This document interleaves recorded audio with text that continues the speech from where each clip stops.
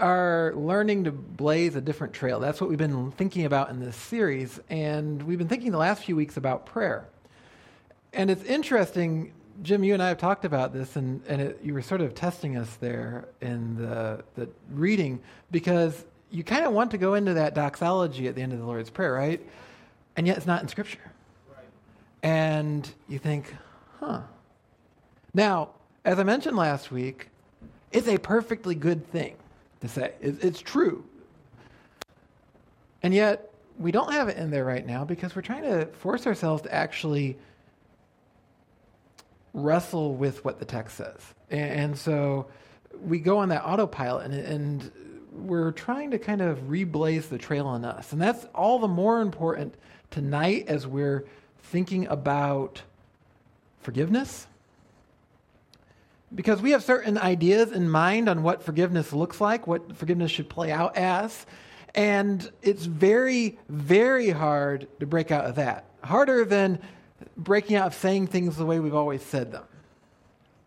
And, that's hard enough. The big one for me is I grew up in a church that always said debts and debtors. And I go to a church and I know that they're going to say trespasses. And I don't care how many times I read in the bulletin or on screen, we say trespasses here. I am still going to have a hard time getting out trespasses because debts just wants to come out. It's just there. Because we're on autopilot. How do we break out of that when it comes to forgiveness? Because if you say trespasses, if you say debts, I'm not even going to spend a lot of time on that tonight because, frankly, it doesn't really matter all that much. They're both getting at the heart of things. And both words are used clearly in those verses. It would appear, if you are trying to get the straightest translation of the first part of the prayer where it's dealing with forgiveness, it would appear to be debts. I think that is a better translation by a little bit. But then in verse 14, Jesus explicitly uses a word that needs to be translated trespasses. So either way, we're getting at the heart of what Jesus is saying. And if you recall, we said that it's not about getting all the words right. But if it's that hard for us to get out of saying certain words, and it is for me, then how much harder is it to get out of acting certain ways with something that's as deep in us as forgiveness or lack thereof, of the hurts and the pains that we experience in life? Well, we need to start by understanding who we are. And the answer to who we are it can vary quite a bit based on what we're talking about. I saw a survey that was conducted a couple years ago by our government. I don't know why they decided to measure this, but it was reported by YouGov, which is one of the official portals of the U.S. government, that the American populace is more convinced that we can take on and win a fight with a wild animal than the British people.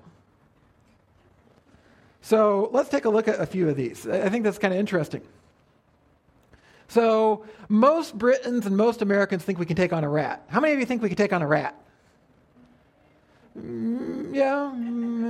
don't know. I'd rather not. Now, I think the second one's unrealistic. 69% of Americans think they can take on a house cat. I mean, come on. They have claws. My cat tells me what to do, and you just go with it. I mean, come on. Then you can see 61% of Americans believe they could take on a goose. Only 45% of the British, though. We start to see more of a divergence there. And then medium-sized dog, it diverts even more. Eagle, I'm not sure if I even thought, what would it be like to face an eagle that's coming down to attack me? But I know I wouldn't want to do it. Only 18% of British people think that they could take on an eagle. How many of you think you could take on an eagle? Okay, well, maybe it's because we figure the eagle's going to be kind to us, since the eagle is our country's national bird, and so he wouldn't, completely finish us off. I don't know. Now, where it gets really interesting, though, is the very bottom, if you look there. 6% of Americans think they could take on a grizzly bear. Only 2% British. I would argue that by and large, as I look at this chart, I think the British are generally more accurate than Americans on the likelihood of a successful outcome of wrestling wild animals. If anyone wants to check that this week, I don't advise it, and Little Hills disclaims all damage involved. And here's why.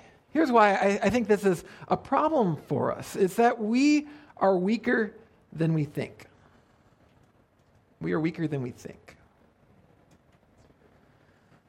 We think we're strong. And part of that autopilot I was talking about that we're on, we feel like we are on autopilot with having things like forgiveness down.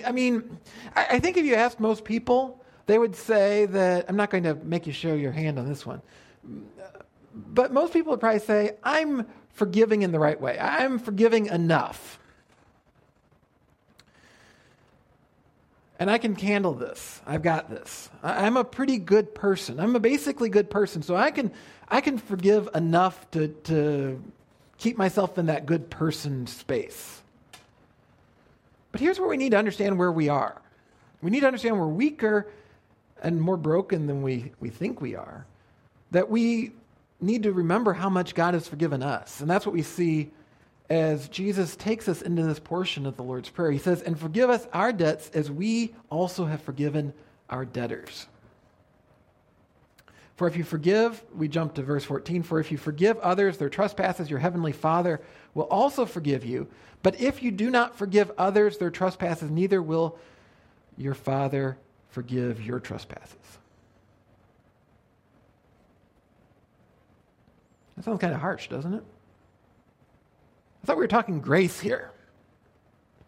Aren't you a church? But you're saying if you don't forgive, you won't be forgiven. That doesn't sound graceful. That doesn't sound like anything other than some legalistic, sour grapes, fundamentalist, mean-spirited religion.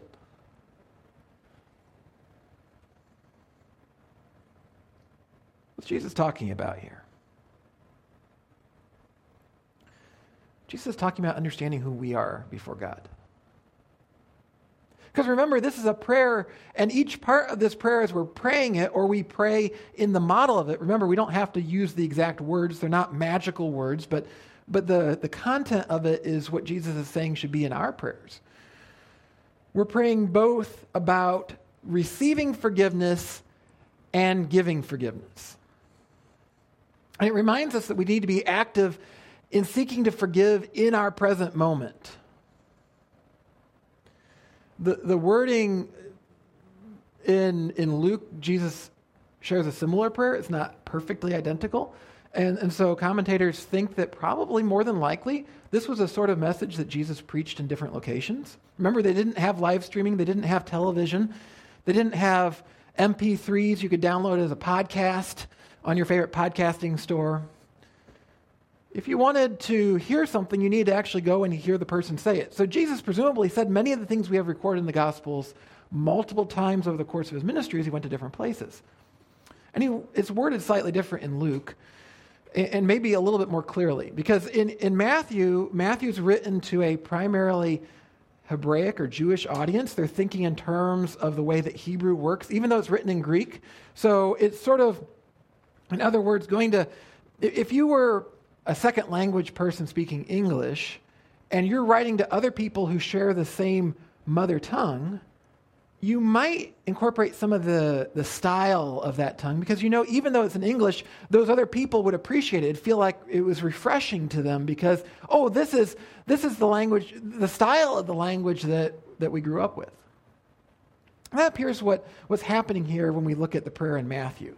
It's written the way you would say it if you were saying in Hebrew, even though it's in Greek. And that sounds a little convoluted. But the bigger point is if you go over and look at Luke, it's written to a more Greek-speaking audience, which incidentally is a little bit easier for us to get our head around. They're thinking more like we think today oftentimes. And so Jesus makes it very clear what his point is here. He says that we should ask God for his forgiveness as we are in the act of forgiving others. Not, God, if I reach my forgiveness quota, will you forgive me? But God, would you forgive me as I'm seeking to forgive others? And I believe that's the heart of what Jesus is saying here. In other words, really what he's getting at is understand that as we come before God and ask him to forgive us, we need to be people that carry that forgiveness forward. We need to understand so clearly what debt we have to God, how imperfect we are in the eyes of a holy God, And yet we know that he loves us and that he has offered his forgiveness to us, and we can receive that because of that, then that should remind us how we treat other people. Jesus addresses this later on in Matthew 18. It says in verse 21, "Then Peter came up and said to him, 'Lord, how often will my brother sin against me and I forgive him? As many as 7 times?' Jesus said to him, 'I do not say to you 7 times, but 77 times. Therefore, the kingdom of heaven may be compared to a king who wished to settle accounts with his servants. When he began to settle, one was brought to him who owed him 10,000 talents.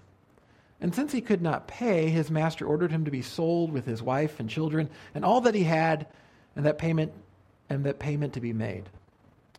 The servant fell on his knees, imploring him, 'Have patience with me, and I will pay you everything.' And out of pity, the master of that servant released him and forgave him the debt. But when that same servant went out, he found one of his fellow servants who owed him 100 denarii, and seizing him, he began to choke him, saying, 'Pay what you owe.' So his fellow servant fell down and pleaded with him, 'Have patience with me, and I will pay you.' And he refused and went and put him in prison until he should pay the debt. When his fellow servants saw what had taken place, they were greatly distressed, and they went and reported to their master all that had taken place. Then his master summoned him and said to him, 'You wicked servant, I forgave you all that debt because you pleaded with me. And should not you have had mercy on your fellow servant as I had mercy on you?' And in anger his master delivered him to the jailers until he should pay all his debt. So also my heavenly Father will do to every one of you if you do not forgive your brother from your heart." Now, I don't know how many of you are up on current exchange rates for these different coins that are being referred to here, but here's the really big picture of this. The first servant owes such a debt that making the wage that he does as a servant, he will never have enough money to pay it off. When he says, "I will pay back every cent," it's sort of like today if I owed $1 billion to someone. And here I am as a pastor, and I say, "Don't worry, I will pay off every cent that I owe." Now, the person I owe would look at my income for about 2 seconds and say, "You're never going to be able to pay that off unless you're going to play the Powerball every week and win, and I'm not willing to take those chances. You're not going to do it." And the master in this parable knew that just as clearly. The man was never going to be able to pay him back. It wasn't going to happen. So when he forgives the man his debt, he's not doing it because he's just being nice, even though the man could have paid him off in a couple of weeks. The man's never going to pay him off, but he forgives him. Now, the second man, the servant who owed the fellow servant, he owed a much smaller sum, something he could reasonably pay off in a period of time that people would consider fair. He pleads with the same language. "Have patience with me." But that servant who had just been forgiven this debt that he could never pay back, what does he do? He shows no mercy to the one who owes much less. He doesn't understand where he's situated. He thinks he's living high on the hog. He's just been forgiven. He might as well be a billionaire because he just got forgiven this massive sum of money, and now he's going to live high on the hog, and he's going to cash in his debts so he can really, really live it up. He didn't realize where he was as someone who had been forgiven purely out of mercy. It reminds me, I've talked a number of times over the years about my grandparents' house fire, and one of the things that I always come back to on it is that we love to go over there and celebrate Christmas multiple times during the holiday season. And if you know me, you know I'm never ready to quit celebrating Christmas. And they were the same. So we'd go over mid-January and have at least one more Christmas party. And so it was in 1998. We go over middle of January. It's freezing cold, perfect for Christmas celebrations. All the lights are on. The Christmas music's playing. My grandma always played Elvis on her record player. Elvis's Christmas albums. I'm sure that was playing that night. And we just had a wonderful time. I think we played some games. It was just a beautiful night yet we didn't understand where we were. Because hours later, their house would catch on fire. It would basically total everything on the first floor. And more importantly, it would total them. They never really recovered mentally from it. We didn't know that night, this is it. This is the last normal night we're going to spend together. But it was. And I think we always talk about hindsight being 20/20. If I know that something is coming that's a disaster, I'm going to act differently than if I don't know. And what Jesus is saying here is you need to understand what disaster was roaring towards you. And you say that you want my forgiveness. You say that you want to call me Lord. Well, if you want to call me Lord, I just want you to actually understand what I'm doing for you. Because if you actually understand what I'm doing for you, you're going to be trying to forgive. And the way he has it worded, I really believe that's what he's saying, trying to forgive. I don't want to say that people are going to be perfectly good at forgiving. And I should raise my hand right now as someone who is really bad sometimes at that. And sometimes I think I have it all under control. I've forgiven someone who's really hurt me. I've forgiven them, and then I run into an old email from them during the time we were fighting, or I run into someone who knows both of us and they reference it, or I just happen to be thinking back to a time in the past, and all of a sudden all of that discord just comes roaring back as if it had never been gone for a single second. And if forgiveness is completely, totally wiping away all sin for all time that we attribute to other people, never thinking about it like God does for us, then I am sunk. But that's not what Jesus is saying here. I believe what Jesus is saying here is that we need to realize where we're located. We have a fire in the attic that's getting ready to roar down into our houses of life. And God can stop that. What he asks is for us to actually recognize what he's doing.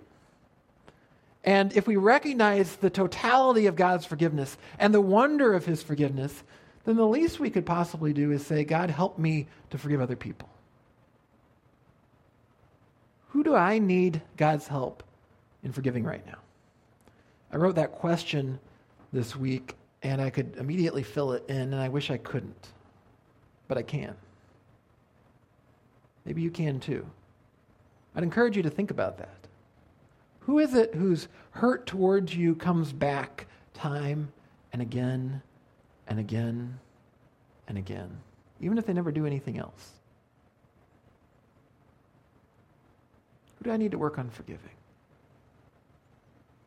Because the first thing we need to understand is that no one has ever done anything to us as bad as what we've done to God. Because he owes us nothing. We owe him complete love and devotion and service as the holy God. And all he asks is that we turn to him and trust him. Who do I need God's help to work on forgiving? I really wish I could skip that question. I really, really wish I could skip that question because I don't like thinking about that question. And if I'm really completely transparent, there are some people I can think of that I don't want to forgive. It's not even that I'm trying. There are times where I really don't want to forgive, and I come up with plenty of justification for why I don't want to forgive.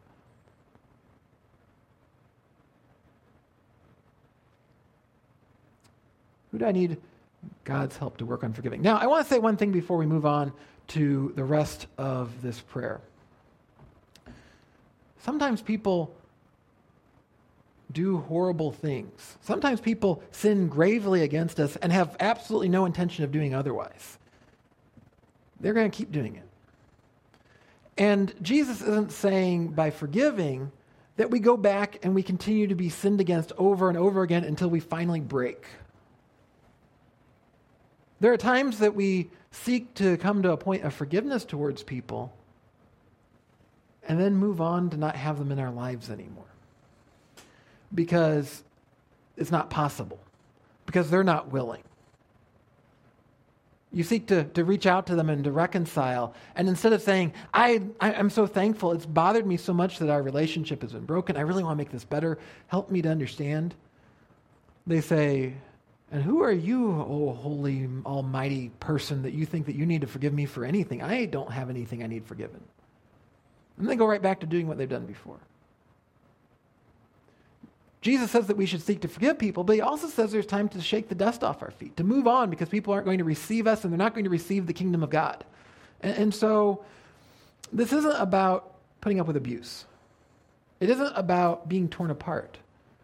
But it's about, even if we can no longer relate to the person, we can no longer spend time with them because it's not safe, we seek not to have that lack of forgiveness eating away at us. That we seek to understand, even in those moments, that God has forgiven us all the more. So it's not about sometimes what we mean in our culture about forgiveness. Forgive and forget. Be nice, and sometimes that's appropriate. If you went and bought your coworker's lunch one day and you messed up the order, and 10 years later your one coworker is still reminding you, and it's not because it was so funny what you ordered for them, but because they're still actively upset about it, that's a problem.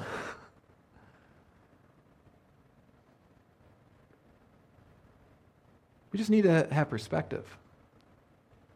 And if we're the person reminding the other person about the wrong order, even if there was cause to be upset, and that's the sort of thing that we really should probably just let roll off our back.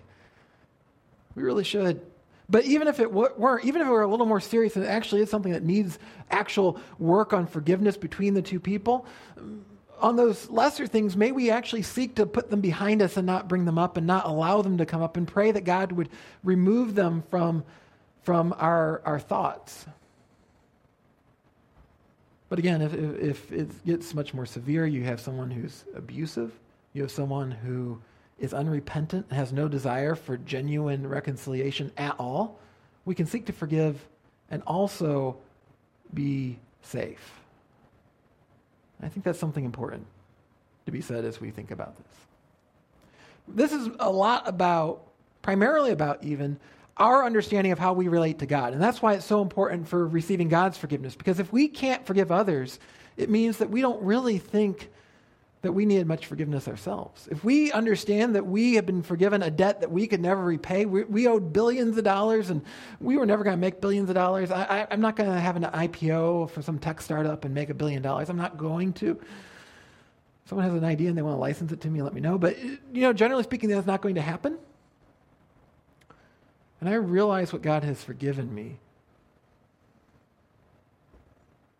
It changes how I relate to him. And that's what's important. That we understand, that we truly understand that we need Jesus. And if we're praying actively, help me to forgive others as you're forgiving me, we're saying, God, where I don't yet understand how much I need to forgive other people, help me to. Where I understand but I can't do it, help me to. And that's where it really boils down to in verse 13, I believe. We forget how much we need God's continued help. Note what Jesus says there. And lead us not into temptation, but deliver us from evil.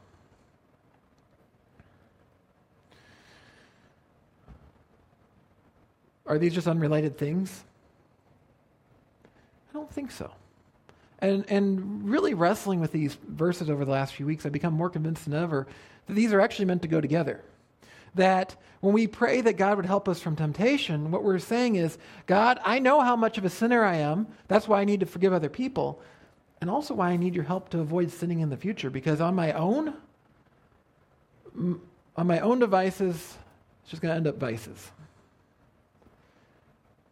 We need rescue from the evil one and his forces of evil. Because they're constantly coming at us. And I don't mean that in some kind of weird, creepy, let's make a Christian science fiction movie kind of way. I mean in the real, everyday life experience that all of us have. You don't have to see some kind of supernatural appearance of some demon to understand that evil is constantly assaulting us. Sometimes it's evil inside of us, and sometimes it's evil outside of us. But it's constantly there coming at us. And the problem is, too often we think we can handle it. I've got this. I can handle evil coming at me. But we need God's help to overcome it. When Jesus says to help deliver us from temptation, people have argued over exactly what to do with those words. Is it temptation or testing? Because on the one hand, it seems odd. Why would we ask God, who is good and holy and true and perfect, all the things I've just been saying, why would we ask him not to lead us into temptation? Of course, anyone who's good wouldn't lead us into temptation, right? I mean, that would be sin. Scripture tells us God doesn't tempt us. He does test us, and so people have said, well, maybe we're praying not to be tempted. God, don't tempt me. I don't think that's the case either. Because testing, not tempting. Don't test me. Yeah, see, I'm on autopilot again. Yeah, come up and get me afterwards. Whip me. I need some mortification of the flesh here. Yeah, see, it's so easy. Testing. Don't test me, God. But if testing, we're told, is a holy thing from God, God is purifying us through the testing he gives. When he tests Abraham, for example, he's preparing Abraham to finally embrace his calling. That's what we see in testing. It doesn't really make sense to pray to God, don't let me be tested. We might pray, as commentators have said, God, please help me to pass the test. Now we sound like students, right? Not a bad prayer. I think it is temptation, but it's temptation from the evil one, what we see in the next line. God, deliver us from evil. Now, depending on your Bible translation, it may say evil or the evil one. Practically speaking, I don't think it really matters how we translate it. Practically, it's the same either way. There are arguments to say that it would seem like translating it the evil one would make a little more sense, the way it's worded. And certainly it would make sense to pray that just as Jesus encountered temptation from Satan and resisted, that we ask God, Lord, would you help me to resist temptation from the evil one? That would make sense. But it doesn't have to be just the evil one. And I think maybe that's why it's ambiguous here. Maybe Jesus intends us to think both in terms of evil and the evil one. Because it doesn't really matter if it's an evil person, if it's the evil in our own selves, the evil impulses I have in my own life, which I shouldn't overlook. It doesn't matter if it's Satan himself. Whatever it might be, I want God's help to resist it. I want to get past temptation. And the temptation referred to here, it would seem is referring to the same sort of temptation we see later, for example, in Galatians 6, when Paul's talking about temptation that would actually cause someone to fall away from the faith. Someone who is so tempted they walk away. In other words, what we're praying is, God, help me to remain firm in you. Help me to keep being one who understands where I am in this story, that I need you. Help me to understand what's pleasing to you and good for me and not just go running off the ways I want to. Doesn't mean it always happens instantaneously as much as it would be nice if it did. Romans 7, verse 19. Paul says, for I do not do the good I want, but the evil I do not want is what I keep on doing. Now, if I do what I do not want, it is no longer I who do it, but sin that dwells in me. So I find it to be a law that when I do right, evil lies close at hand, for I delight in the law of God in my inner being. But I see in my members another law waging war against the law of my mind and making me captive to the law of sin that dwells in my members. Wretched man that I am, who will deliver me from this body of death? Thanks be to God through Jesus Christ our Lord. So then, I myself serve the law of God with my mind, but with my flesh I serve the law of sin. Paul is putting into words there something I think most of us probably have experienced, which is we set out to do what is right, and we go and we think, I'm going to be nice to this person, I'm going to be nice to this person, I'm going to be nice to this person that rubs us the wrong way a little bit, and we walk in and we see that person and they make a snarky remark or something, and all of a sudden our tongue is just loosed and we're right back to where we started. I said I was going to do better than that. Here's something better for us to do. when we see ourselves asking for forgiveness from God, then logically this next part is asking God to help us to have truly repentant hearts, hearts that want to be freed from the sins that we fall into, the evil that we do both to other people and to God. If we truly understand how messed up we are, if we truly understand how much God's already forgiven us, if we realize that we're that much of a spendthrift, that we've spent debt well beyond anything we could ever earn, then we might know that we're not really careful with money and that we're going to keep doing it. We're going to keep struggling. And so what do? We ask someone to help us. God's going to provide that strength if we ask him to. Not immediately all the way. He works in our lives over time, but he offers strength to enable us to be those who are pleasing to him. Now, one of the things that this leads to is understanding I don't need to prove my quote-unquote holiness. I like when people think I'm righteous. When people say nice things about how I treat other people or do whatever, it's sort of like, oh yeah, don't say that. Come on, keep saying it. Keep it coming. Come on.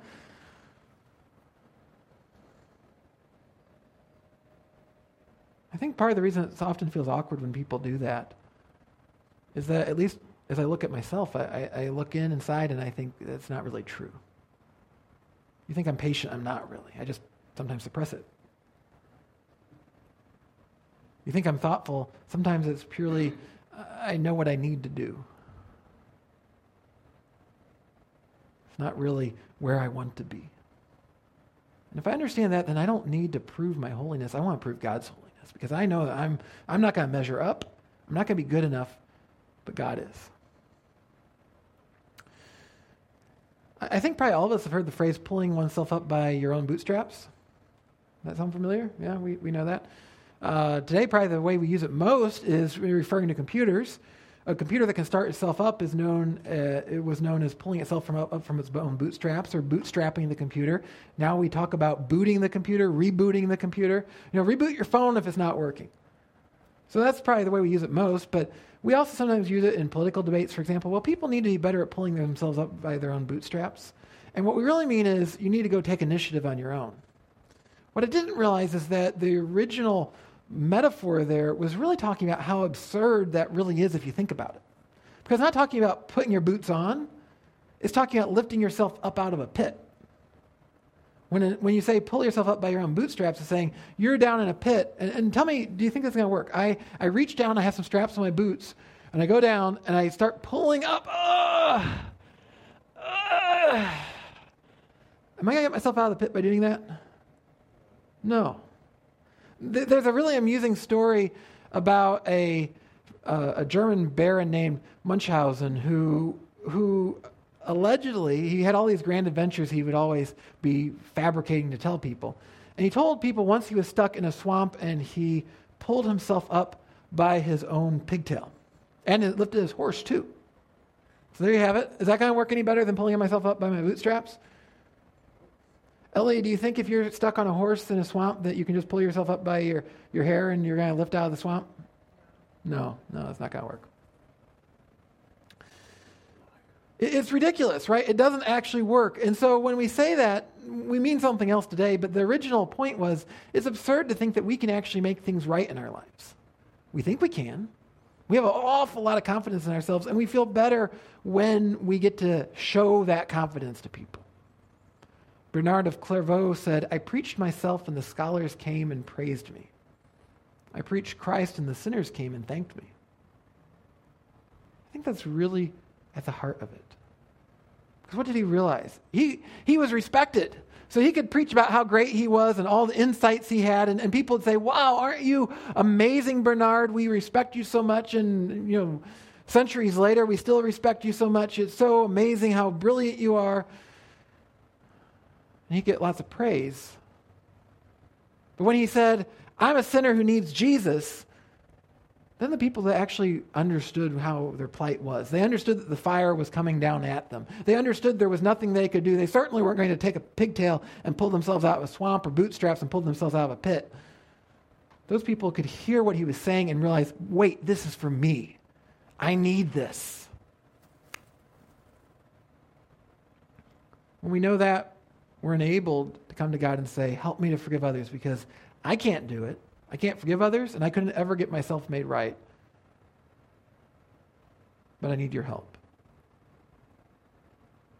And once I confess whatever I've sinned and done, I'm going to go and do the same stupid thing again. God, help me.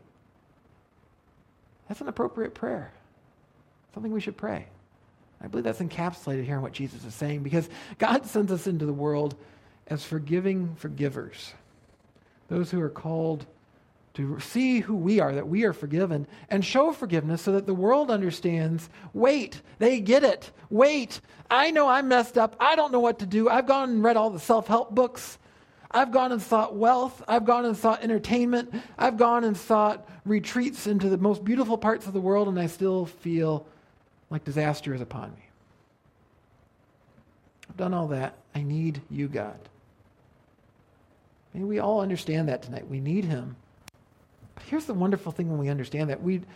Sometimes we realize we need something and we can't have it. But God says, if you come before me and say, I'm messed up, I need forgiveness, I can't forgive people, I can't get things right, I fall to temptation. God, I need you, I need your help, and I want you to help me to be the person I was supposed to be.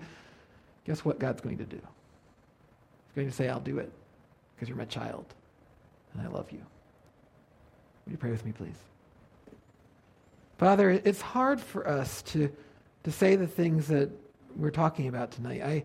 I know for me, I don't want to think that I struggle with forgiveness. I don't want to think that I struggle to do what is right. I want to think that when people say the nicest of things about me, that it's true, and not the things that people say about me that are the worst. Lord, help me to recognize who I am before you, both before I come before you. I'm broken and sinful, and I am hopeless on my own. But let me not stop there. Let me recognize who I am in you, that you offer me forgiveness, that you call me yours, that you invite me into your family, that you offer me your righteousness, that you call me to go and share this with the world, that more people would know that you love them. Would you help me to do that this day? Would you help all of us to do that this day? We pray in Jesus' name. Amen.